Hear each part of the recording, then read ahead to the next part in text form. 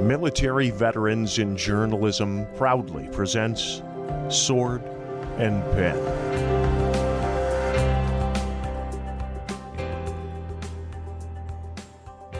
Welcome to another episode of Sword and Pen, a military veterans in journalism podcast dedicated to inspiring, supporting, and educating our MVJ members and veteran community. I am your host, Lori King, and I thank you for tuning in. In this episode of Sword and Pen, I am going to pick the brain of my next guest, podcast pioneer and military veteran, Caron LeNoir, who is about to teach us a thing or two about podcasting, among other things. I admit it, I'm in the toddler stage of this wonderful world of audio interviewing, so I'm always striving to absorb as much knowledge as I can on the subject so the sword and pen can be all that it can be. Yes, I'm borrowing that slogan from the Army. No matter how experienced, seasoned, or old you are, you should never stop learning or think you know it all because technology and trends change so rapidly these days. There's always something new to learn. And learning is what we're going to do for the next hour with Caron, who is also a journalist, producer, photographer, artist, activist, and of course, an MVJ member. She founded the Caronism Media Group, Caronism Audio, and the Center for Sensual Arts. In a nutshell, Caron examines life, sexual politics, faith, and powerful dynamics in arts and entertainment. A formerly homeless disabled veteran, she honorably served in both the U.S. Navy and Army. Her experience informs her advocacy for women, veterans, their voices, and mental health. As a creator and business strategist, she leads with humor and uncommon sense. We are about to talk about that broad skill set, but first, let's start with your talented family. Your dad and grandfather and all of your uncles were photographers. In an earlier conversation we had, you mentioned that when you were younger, photography was your saving grace, that it helped bring you back to the center and focus on what was real and what wasn't real. So let's get back to that time with your family. Tell us a little bit about them, where you come from, and why you were struck with the realization that photography was your saving grace. Thank you so much for that introduction, Lori. I'll tell you, I am a daughter of Baltimore, born and raised. I've lived all over the country. I've served all over the country, but Baltimore will always be my home. I currently live in Charlottesville, Virginia, and I did grow up watching everyone in my family with a camera in their hand. Now, on my dad's side of the family, it was visual arts and photography. On my mom's side of the family, it was music and musical theater. We had accomplished artists on both sides of my family, so I got the best of both worlds in massive doses. But I started in radio when I was in the second grade. So storytelling was an intrinsic part of who I am. I started on stage when I was 3 years old as a dancer and as an actor. So storytelling was such a huge part of just my development, my growth as a girl, as a young woman, into my development as an adult woman. And visual storytelling was a huge part of that just because I saw it every day. I literally saw it every day. I remember going into my Uncle Stevie's house, my late Uncle Stevie, and he became the photographer for the city of Baltimore. Extremely accomplished in his own right, but the candid photographs he would take of the family, the ones that he would take of his wife in the moonlight. There's one photograph specifically that spoke so much to her beauty, to her Blackness, to her poise, to her strength and her vulnerability in a single image. That is the single image I remember the most growing up. And that picture was hanging up when they lived in a home on Madison Street I believe it was Madison in Baltimore when I was very, very young, growing up in the dark room. So learning how to tell stories through multiple formats was something that was literally bred into me and reinforced as I got older in so many ways, through music, through prose, through poetry, through just expression and storytelling in my writing and in my artistry. Wow. My dad was a truck driver and my mom was a waitress. So we had no introduction to music or photography or dancing, nothing artistic. I know they had some awesome stories to tell, though. Yeah, hard knock stories. some little bit of street smarts, maybe. A whole lot of street smarts coming out of Baltimore. Well, the military saved me. Can you tell us about your military experience?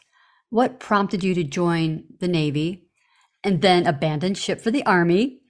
What were your jobs during your military career, and how did you break into the journalism field? Because you did not join as a journalist. I actually joined undesignated. I was a JO striker, but we're going to get to that. So I went into the Navy because I had a daughter and I wanted a house and I needed benefits. And we had a family friend, we call him Papoose. Papoose is a long-standing military member. And he came to our home one day, as he usually did, to hang out with us and my mom. And he said to me, you really need to consider military service, because all the things you think would not make you ideal would actually make you stellar. Things like being self-motivated, being disciplined, being willing to fight for what I believe in, being able to follow directions, being able to write. I was a specialist in curriculum in my civilian life. I had experience in so many areas, because literally everything I wanted to do, I actually got to do, except become a cardiothoracic surgeon, but we'll talk about that another time. But it was really something that caught my attention, because I was someone who was a little bit of an introvert, as I'm sure you can tell. No, I'm an extrovert. I love people, but I also am someone who always stood up to fight for what I believed in. And those tenets, those deep held beliefs and my faith led me to military service. And I got into it and learned that I was actually brilliant at it. And I went a lot further than I thought I would. My jobs, when I first got in, my first job was as a gate sentry.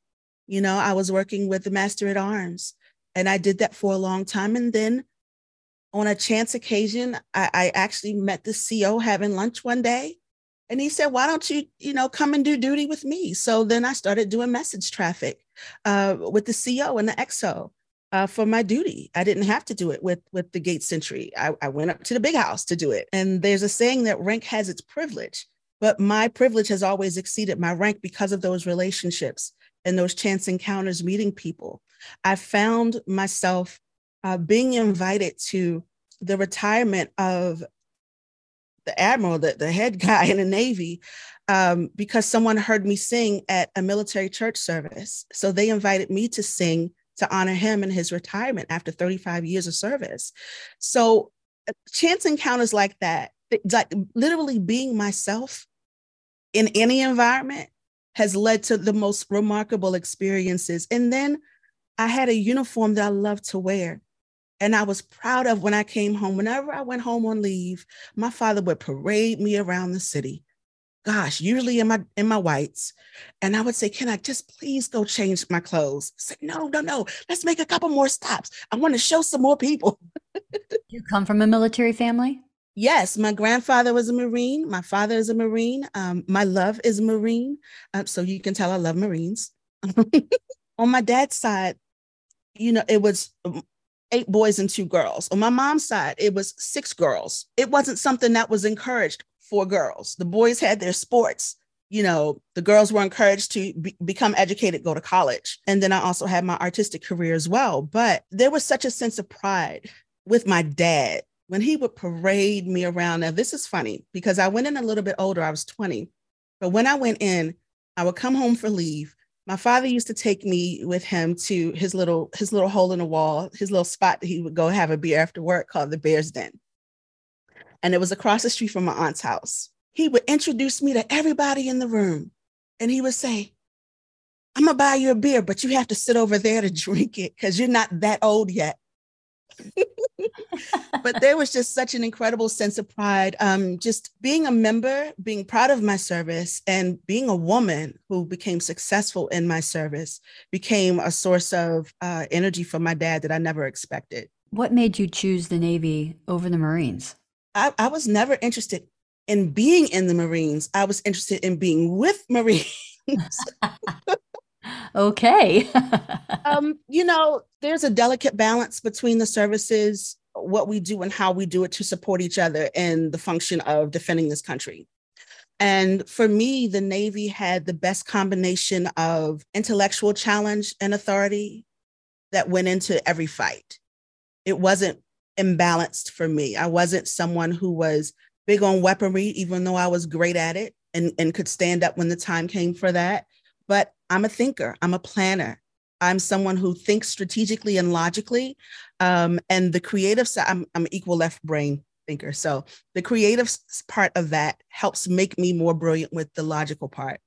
And it just turned out to be a great fit. I loved the studies. I loved the camaraderie. I loved the energy, even the smell of being on a ship and at sea, even though I never got to serve on a ship. Did you go to college before you went into the Navy, or did you go to college at all? Yes, I started college at 16. I also went to trade school and I worked full time. What college did you go to? What trade school did you go to? What was your major and what was your trade? I started at Morgan State University as a music major, philosophy minor, transferred to University of Maryland into journalism, continued that through my service, continued that education through my service, and even after my service at University of Maryland, had a couple of pit stops along the way, but I was a single mother. So I had to make some choices along the way, sometimes between work and my education that were crucial to survival of my family. I probably have had more college than anybody I know. So you were actually exposed to journalism in college. I was exposed to journalism before college. I started in broadcast in the second grade. Right, but you took courses in journalism in college? I did. I took courses in journalism in college, but I took courses in journalism before I went to college. My alma mater, my high school, Baltimore City College High School, is the third oldest public high school in the country. Incredible legacy. I tell everyone I grew up in a castle because I did. And there I studied the humanities and law, and it gave me exposure and opportunities to write in spaces I might not have had I not gone to City. So let's jump to podcasting. Sure. You actually are a podcast pioneer, and recently were named a top 40 over 40 in 2022 by the Podcast Magazine and Impact Journalist of the Month in March by Let's Rethink This. Congratulations for those honors. Thank you. Thank you so much. You literally have a pedigree in this industry that people cannot touch. But we all begin somewhere. For you, it was officially in 2007 when you led one of the largest podcasts in the world. In just 2 years, your podcast gained over 5 million downloads. How does that happen? That was before podcasting was even a thing. Can you tell us about that podcast? What was it called and what happened to it? Well, I started podcasting in 2007, but that opportunity didn't come until much later. I led a team of women for a company called Black Girl Nerds, and it was a company that delved into the arts, sciences, television, film. I was a film and culture critic for the organization, and we built a podcast team of 40 young women who I taught the ropes on podcasting, and then grew that podcast organically. No ad sales, no extra publicity. We just reached out to the people who had incredible stories to tell about how they were living and changing the world. And we did it together and had some really amazing opportunities that came out of that. Where the organization is now, I do not know. I'm no longer in contact with them. At one point, it was defunct and I know it was revived, but that relationship ended over an event that did not go well with the leadership of the company. So I left actually before anyone knew I left. And I still stay in touch with quite a few of the women that I led in that effort and trained with in that effort. And they're all doing remarkably well. Most of them are still actually podcasting. How did you even find out about podcasting back then? How did I hear about that's a good question, Lori. In 2007, I was pregnant with my youngest daughter and forced on bed rest. And all I had was my little white Apple laptop and a snowball microphone. And I needed something to do because I don't do well staying still. You know this. Mm-hmm. So I discovered podcasting, and it was still in its infancy, and there was still a lot of steps and a lot of hurdles to get through to actually get to a broadcast. But my original podcast was called Enter the Grand Divine. And it was a mix of spirituality and Christian music that was purposed to be inspiring and energizing and to continue to tell stories. And I had that podcast for for maybe 10 years. And over between 2007 and now, I've produced more than 70 podcasts. It's just a medium that I really love. For me, it is the ultimate expression of our First Amendment. It is not regulated by the FCC like radio is. So I could say things and do things through a podcast that I could not do through radio because of time limitations, because of regulations, because of what we now know, the music restrictions, things like that didn't exist back in 2007. When digital music was still in its infancy, podcasting was absolutely still in its infancy, but it was something I found that I could do, take pride in, and connect with people, even though I was on bed rest, and I just kept going. How did you share it back then? What were the platforms? Oh, there was only one platform, and that was iTunes. That was it. Oh, okay. That was it. There were no other platforms other than iTunes. And again, it was still a format that most people did not know about. So most of the marketing I did was organic. I had to invite people, and the only people that could listen to it could only listen to it through iTunes, or if they had an iPod or iPhone. We didn't have Androids back then either. I'm asking because I'm just fascinated with the history of podcasting, and you're the person to ask. Oh, thank you. But coming up in an environment with a brand new medium that grew quickly, but it's really exploded in the last 4 or 5 years. So much has changed as far as podcasting is concerned. The podcasters have changed. The money that changes hands has changed a lot when it comes to podcasting. Back then, it was free. You didn't have to pay for anything. You just had to know where to go to get your voice out. And I was able to do that. And it was largely without restriction. It was something I did to keep my brain alive while my body was processing and hurting and trying to bring this amazing human being into the world. You can see my baby. But it was a beautiful and remarkable time to be involved with something in its infancy, and to watch it grow throughout the years has been really remarkable. So the entire part of last year, I was on tour. I went on a short tour talking about podcasting and profits, and how you make money from podcasting, that doesn't have to be just a hobby. It is a profit strategy for companies, for corporations, for entrepreneurs, for authors, for ministry.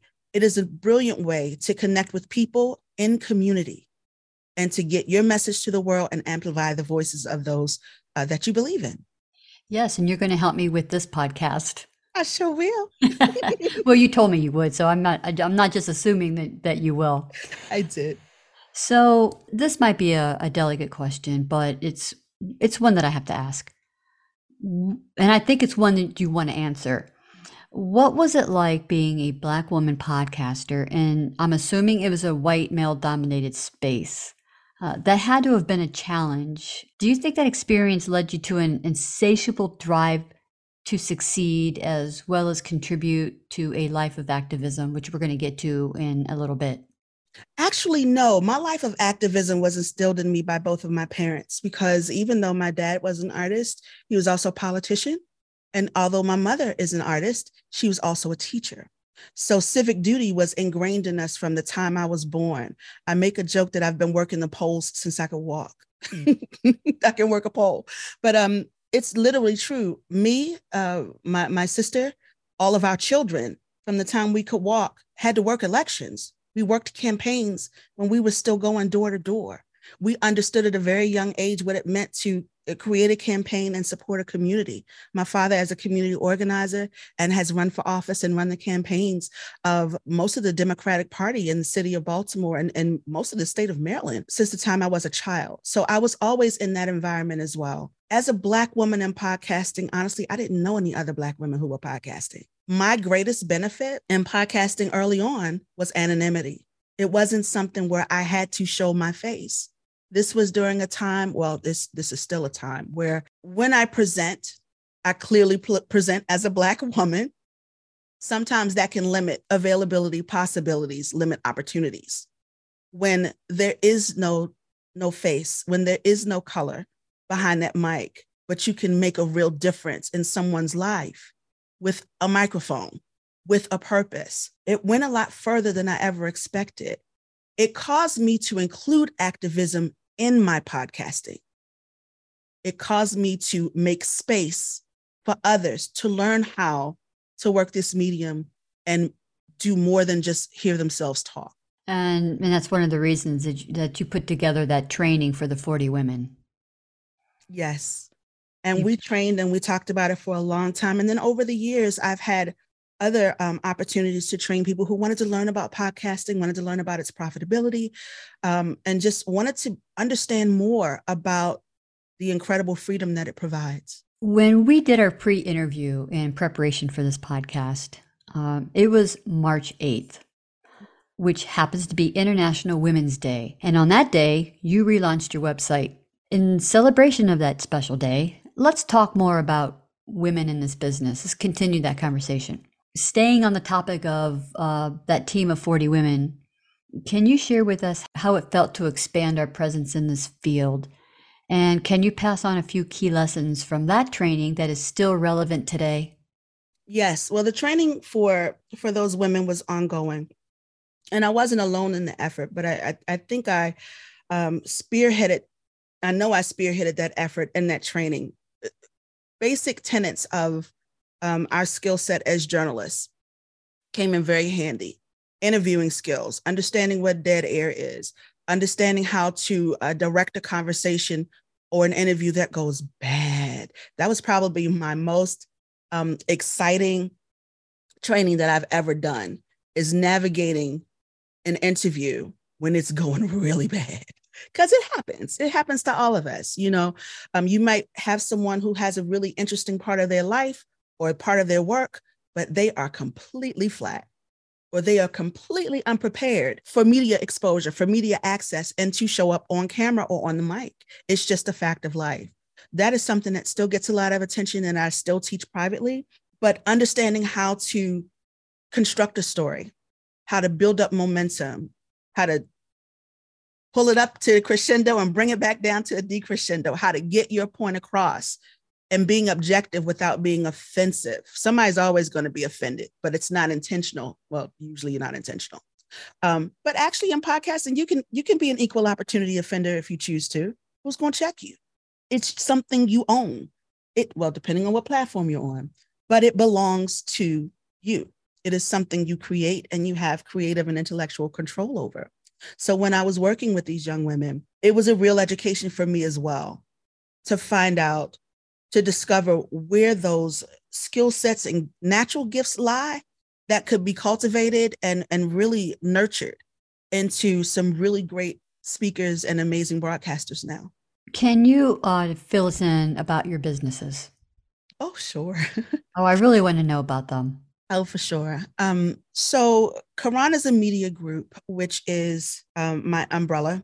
We basically use our voices to tell our stories. It is where podcasting lives. It is where the Center for Sensual Arts lives. It's basically an umbrella of communications, services, education, and goods that I continue to deliver to artists and entrepreneurs all over the world. And I'm really privileged to be able to do that. Caronism Audio is the hub for Caronism Podcast. It's the hub for our production company. It's also the hub for Caronism Voices, which is a voiceover agency, which developed over time because voiceover was another thing I learned to do when I was pregnant with that little one back in 2007, because I couldn't move. All I had was a mic and my computer.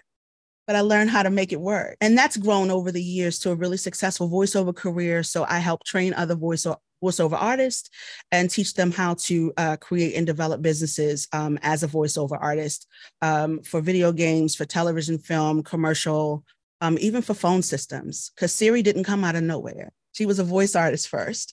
So, and then the Center for Sensual Arts. The Center for Sensual Arts is really near and dear to my heart because I believe in experiencing life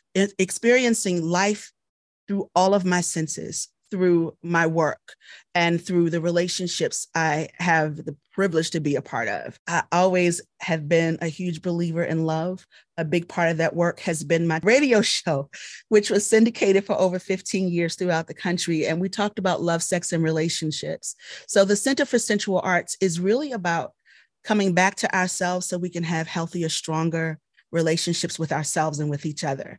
And I continue that work through coaching, as well as through radio broadcasts and developing podcasts that are specifically about love, sex, and relationships. Where are you based out of? I'm in Charlottesville, Virginia. How did you end up there? My middle daughter, Cameron, was having a really brilliant introduction into her management career. And she got an opportunity to move into management here in Charlottesville. And we came to visit and fell in love with this little town. This was after the Tiki Torch Parade. But we fell in love with this little town, and I literally followed her here to support her. And then the pandemic happened. We were about to move back to Charlotte, North Carolina, but the world shut down the week we were supposed to move. And we decided to stay, and we're still here. And my youngest daughter is thriving as a touring musician and cosmonaut. I call her my little cosmonaut because she does space camp and all these things, wonderful things that I've never had a chance to do. But she's also a really accomplished musician. And so she's touring with her band at school and competing. And my middle daughter is doing brilliant work, working in the medical field and also as a community manager in the digital space.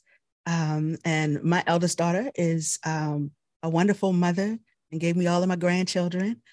She's not here physically with us in this location, but it's really easy for me to get home because my parents are still in Baltimore. So it's only a few hours away. It's really easy for me to get to North Carolina. It's a few hours away in the other direction. So it's a nice centrally located space. I'm a city girl. I'm still getting used to some things, but I have my life partner in love. He's here with me, and everybody's thriving here, and I have the space and peace to be able to continue to be supported as I grow these businesses and continue to establish connections with new people in a new community, which I'm really just being able to start doing because everything was shut down for so long. Right. So I'm just starting to get out more. Besides podcasting, what other forms of journalism do you do? I'm a writer. I still do radio. Radio is my first love. It really is. It's my first love. So I'm really contemplating. As you know, I'd owned a radio station for 5 years.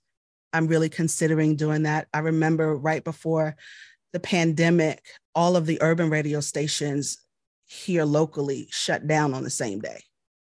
They all did. So that connection to the community was pretty much gone. Everything else was syndicated, kind of brought in from outside of the community. So I'm looking at some ways to get back there. And I have a goal to train 100 producers by the end of this year, whether that be in podcasting or in radio. But I want to make sure that people in journalism know that there are more opportunities than just being in front of a camera.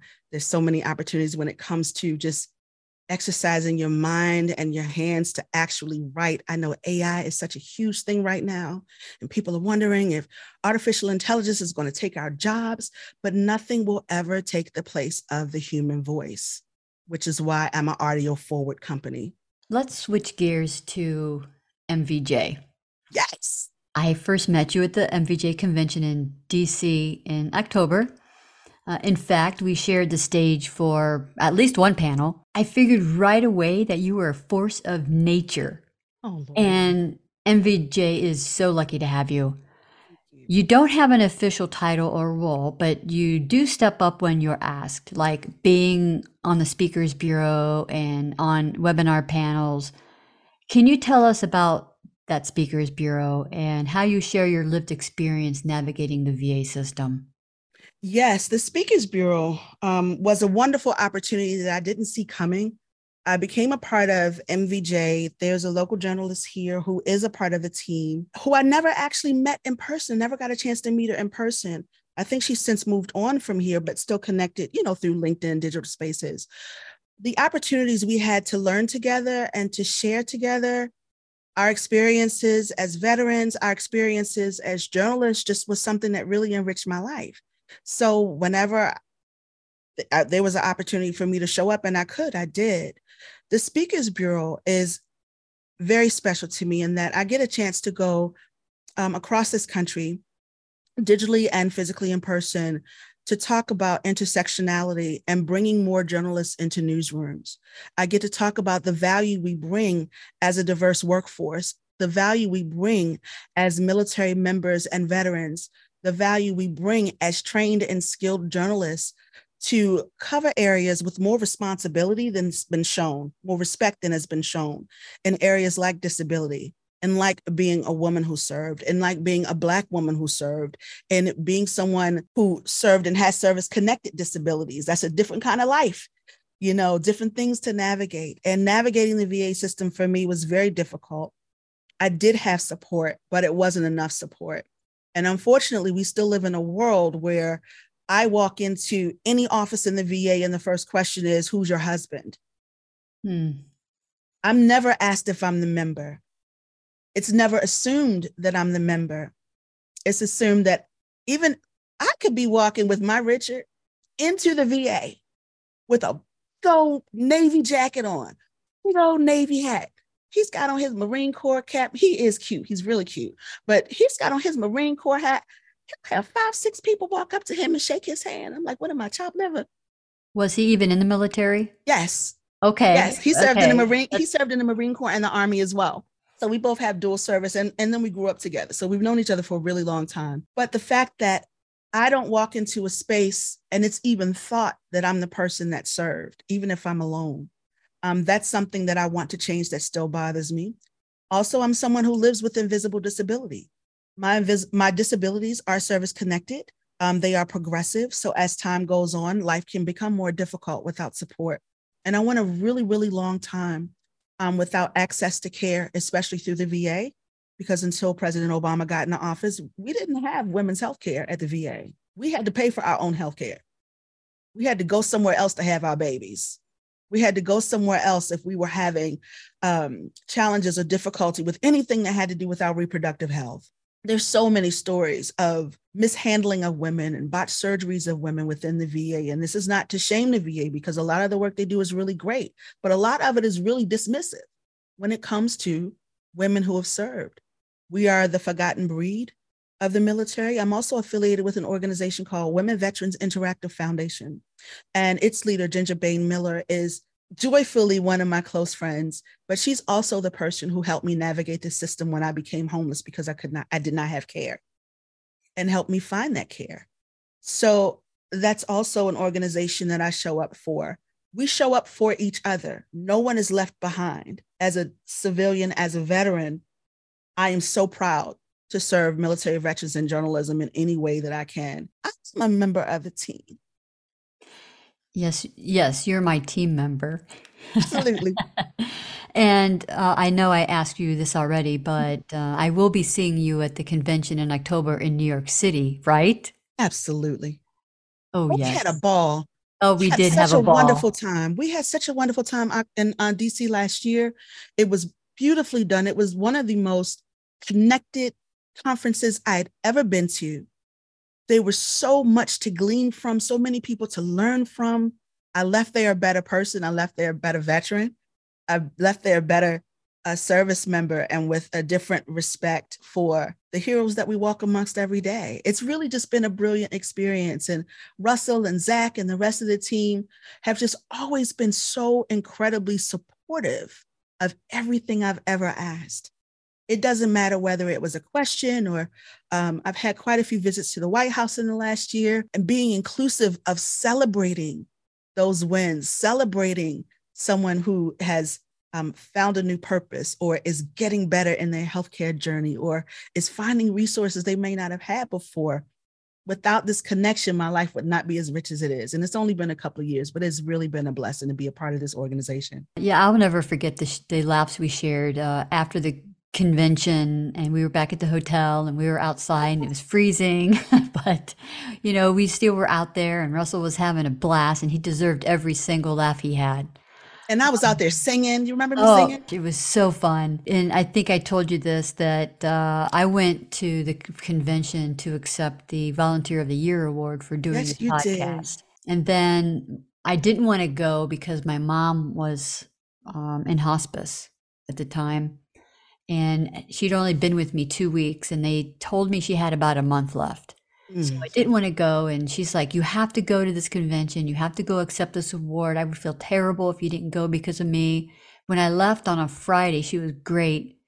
And then when I got to the airport in Detroit, they're like, you need to go straight to hospice because she was in the house. And then they transported her to an actual hospice facility. So I rushed the hour back to hospice, and I brought my award up with me and I handed it to her, and she couldn't speak. I handed it to her and she held it, and I can tell that she wanted to say something. I could see the pride in her, and she handed it back, and 2 hours later she passed away. My goodness. So that convention will always mean something to me because she held that award. It's the last thing she held. Award. Because I remember you speaking when you got the award, and I was just so touched. There was just a tear falling out of my eye. I was so touched because you didn't see it coming, and it was just a beautiful moment. And I'm so sorry to hear about your mother's passing, but I'm so glad that you got a chance to be there and she got a chance to celebrate with her before she went on home to glory. Thank you. Is there anything you like to talk about that I haven't thought to ask that you think our listeners would want to know? Because I know they're biting at the bit to get some information from you. Can you share some advice for those trying to break into podcasting or some other form of journalism, especially if they're transitioning from the military into journalism? Yes, the first thing I want to say is thank you for having me. Podcasting is near and dear to my heart, but the thing that's really saved my life has been entrepreneurship. And it's not presented as an option for us when we get out. There's support for education, but there's not support for entrepreneurship. Not really. There's not real training unless you go back to school for it, and going to school is very different than being in the real world. So I would say consider entrepreneurship in journalism as a journalist. The skill set we bring to the table in any area of communications is going to be far above and beyond what you're going to get from someone who's never served.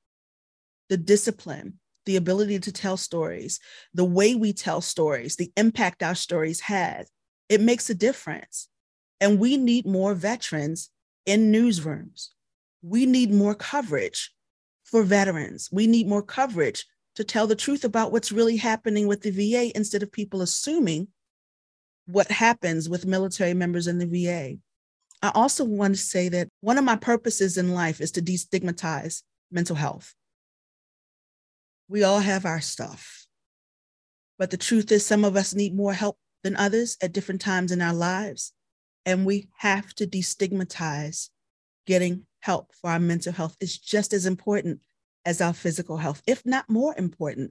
Our ability to function in the face of the things of what we face, even as journalists, what goes on in the world, what's in the news cycle changing and speeding up so quickly when it comes to politics, when it comes to war, when it comes to all of these things we cover, a lot of them are really, really tough. They're tough to hear, especially if you're not working in it. And oftentimes what we discover in the process of developing a story is also tough to manage. So I want to remind us to take care of ourselves and each other when it comes to our mental health. And as far as podcasting is concerned, it doesn't have to be a hobby. It is a wealth building strategy. And it can definitely be a wealth building strategy to add to your repertoire, to any business, even being a podcast guest. If you have a story to tell, if you've written a book, if you are concerned about what goes on in the world, or if you just want to have some fun with some friends with some interesting lives, then this is a way that you can have your voice heard nearly without restriction, but with responsibility. And it's one I take very seriously, and it's still one I enjoy. One of my last questions, if not the last question. With everything that you're doing, how do you manage your time? How do you find time to sleep at night? I don't sleep. I got to know. Don't sleep. What is a typical day for you? Oh, gosh. Oh, nobody's ever asked me that, Lori. Okay, a typical day for me is I have one daughter that works brilliantly in two different jobs. One of her jobs is from home. One of her jobs is outside of the home. So transport for her. I have the musician cosmonaut in the house who has amazing opportunities, and I want her to take advantage of every last one of them. So I'm basically an Uber from my house. My Richard is also a disabled vet. We're in a space right now where we get to choose how we work and contribute to the world. It's very different from growing up and being dependent on work to do that. I'm able to work anywhere in the world. And I plan to be more places in the world to work or not work, buy some water and maybe some sand. But a typical day in my life looks like I write a lot at night. I record a lot at night. I kind of feel like Prince, a kinship to Prince, because he has thousands of compositions that never see the light of day. And I have a body of work that's similar to that. But I do my best work at night. I do speak at conferences across the country. I love my work as a speaker, not just because I'm an entertainer naturally, but just because I love being in a room with people who don't know what to expect and delivering something unexpected to them. It brings me great joy. So, a few times a month, I'm gone for a few days on a road trip. My Richard and my daughters hold down the fort. Like my little one, she's on spring break right now. I call her my little one. She's so not little. She's as tall as I am. She's 14, but she just came back from a trip and has another competition going on next weekend, and we make it work. But I do most of my work, my best work at night. I do still teach, but the joy of it is because I am retired, I get to decide when I do what. And one of the biggest lessons I learned from last year, I was on the road nearly every week for 4 months straight. One of the lessons I learned from last year is I don't have to say yes to everything and to listen to my body, because when my body says don't go, you're not going to see me. But I also know I'll push through to show up in some places if it's really important to me. I'll just let the folk around me who I know care about me and love me know that I'm struggling a little bit at the moment, either with pain or with a physical ailment or just not having a great day. But I genuinely love the life I have. I love the love that surrounds me, both in my home and with MVJ and WVIF and the many organizations and businesses I get a chance to speak to throughout the year. I'm looking forward to going into more colleges this year to talk about military service and to speak about our plight as women in the military, as well as disability. I'm looking forward to going into more newsrooms this year and encouraging news directors to hire more veterans. Yeah, you wear a lot of hats, including the Navy hat that you have on at present. Great salute. I know people can't see us, but she just saluted. So awesome. Yes, indeed. Is there anything else you'd like to add? I want world peace. Oh my, don't we all? I want world peace. I want us to love each other more. And I want to, I'm going to continue this fight to make sure our women veterans are respected for our service the same way our male comrades are, our counterparts are. I want to make sure that our voices are continue to be heard, not just in our veteran stories, but in our stories as women of color, as women who are part of the LGBTQ experience, and to just continue to be one of the leading voices when it comes to inclusion, not performative inclusion, but actual inclusion. That's very important to me, especially being disabled, being someone with invisible disabilities where people can't see. I look fabulous when you see me. You don't know what's going on, all under this hat. It's a lot going on under here. But we're not always what we seem, and we're not a monolith. So as long as I can continue using my voice to tell our stories, I'm honored to do so. Well, please keep being you and do what you do. Thank you, Lori. Thank you, Caron LeNoir, for sharing with us your vast experience of podcasting and journalism and activism. I'm sure some of our listeners want to start a podcast, but just either doesn't know where to start or they don't have the confidence to get it started. I hope this gives them the gentle push they just might need. Before I bid farewell, I encourage you to smash that follow button on Spotify for podcasters and subscribe. I got that idea from you. Did you? It's like you have to ask for support. Ask for the sale. You got to ask for the sale. You got to have an actionable moment at the end of your podcast or before or during. Yes. I'd also love it if you would share this episode on all of your social media platforms. Well, that wraps up another episode of The Sword and Pen. I am your host, Lori King. Thank you for listening. You've been listening to Sword and Pen, a military veterans in journalism podcast.